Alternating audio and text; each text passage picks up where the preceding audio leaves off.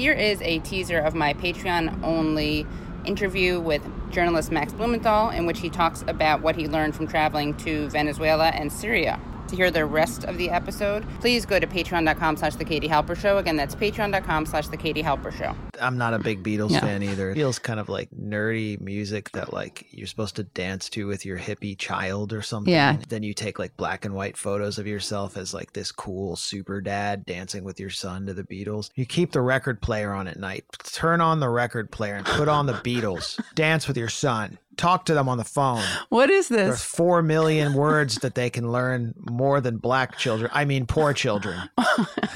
This is Biden? Yeah. Oh my God. We bring social workers into homes of parents to help them deal with how to raise their children. It's not that they don't want to help. They don't know quite what to do.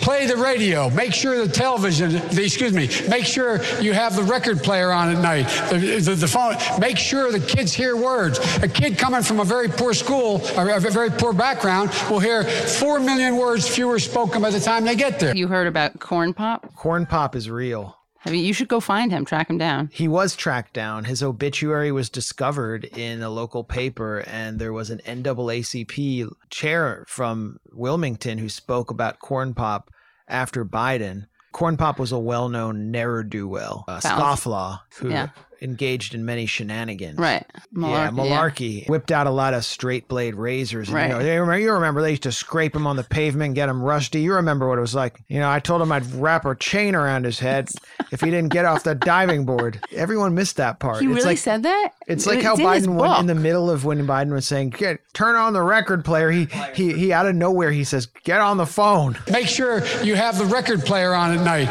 The phone. Get on the phone. What does that mean? Biden obviously had been, getting hammered for like his role in the crime bill and putting lots of black people in prison, saying, horrible things about them on the Senate floor, and he couldn't answer the question about slavery except without telling them to turn on the record player. So he schedules this event at this swimming pool, and he whips out the Corn Pop story. I believe it was 2008. He claimed that he had been a civil rights activist, and there was no record of that. But and it was lifeguarding, right? Guess what? I was a lifeguard, which resulted in a black pool, and it resulted in the weirdest photo op everywhere. If you look up Biden lifeguard and go to Google Images or whatever, it's him in a suit sitting in a lifeguard chair, like a bathing suit or like a suit. No, just like a 3-piece suit, not a Speedo. And there are these black youth just like standing below the chair. Like there's a picture of Joe Biden sitting on a lifeguard chair. I thought you meant from the time that he was doing it. No. This is like a recent. So was he reenacting it? Yeah. They put him up in the chair and they're like, that's the chair you sat in above the black people. Oh, they named the pool after him. Oh, my God. So it's like Joe Biden pool. City pool named for former VP Joe Biden. This is from 2017. Okay, got it. Anything else you want to talk about? I wanted to talk about coming back from Syria. Okay, so let's do it. I was just in a country that, we've heard so much about for years. And I was in a part of the country where most Syrians live, which is government-controlled territory. And that's really most of the country right now that the war is winding down, or the war which was imposed on Syria from the outside is over. I got to see the areas around Damascus. One of the first impressions I had was how close these foreign-backed extremists came to overrunning large parts of Damascus or the city itself. And, you see the Syrian flag over Damascus. What does it represent? It represents a post-colonial Arab state. For many Syrians, it also represents kind of not secularism, but the Syrian mosaic of religious minorities living together. And, it is a police state, but they've been able to have a pluralistic society. And you can actually imagine black flags flying over Damascus when you go there. And particularly when we were staying in the old city, not the cool Antifa flags. What are black flags? I don't know. The Islamic State, Al-Qaeda. In Damascus, the city was surrounded to the east by Jaish al-Islam, which was a Saudi-funded Wahhabi militia that was run by Zahran Aloush, who is a fanatical Wahhabi preacher who pledged explicitly to cleanse Syria of religious minorities. He would use the term cleanse. And we're staying in Bab Sharki, which is the easternmost gate of the old city, for several days without any regime minders or whatever anyone thinks. We're just kind of there. We went across a highway, which is right at the gate, wandered into this neighborhood towards the ruins of Ghouta, which is an area that had been run as a kind of mini Islamic state by Jaish al-Islam, within a stone's throw from the old city. And when I say the old city, I mean, this is a Christian area where Christians fled from Roman persecution. It's where Saul became Saint Paul. Better call Saint Paul. Yeah, there are Greek churches there that are 1,000 years old, and there's still an active Christian community there that's living in harmony with Muslims. And you can hear the Muslim call to prayer from there.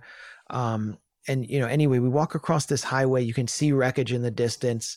We walk through a yard of destroyed public buses, which are just riddled with bullet holes.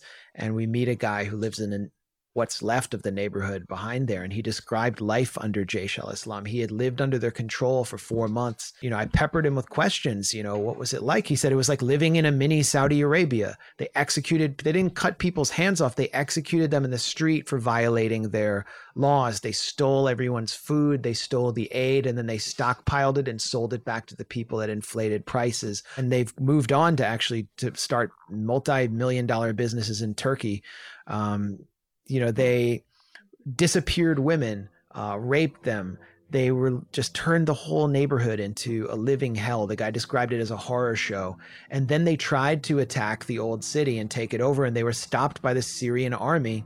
At that time, they took a few hundred civilians or 100 civilians and put them in a horse stable and told the government, you'll kill them all if you attack us. So they engaged in this prolonged negotiation, and then they were all let out in green buses to go to the province of Idlib, which is where the fighting is now. And, throughout that whole time, a lot of the people who were attacking us signed this open letter in the New York Review of Books demanding that the U.S. provide protection to Ghouta and to the insurgent Wahhabi forces in Ghouta that were making life hell for these. This is a guy who owns he worked in a sandwich shop. He's just a regular guy who himself was Muslim. And he said, we were so happy when the army came and liberated us. And this is just something you're not allowed to hear in the U.S. So many places we went were surrounded on all sides. And when people accuse us of being genocide apologists, they should go talk to the religious minorities of Syria. What they experienced was a near genocide, and life for Sunni Muslims who are living under the control of these fanatics was absolutely horrible as well. To hear the rest of the episode, please go to patreon.com/The Katie Halper Show. Again, that's patreon.com/The Katie Halper Show.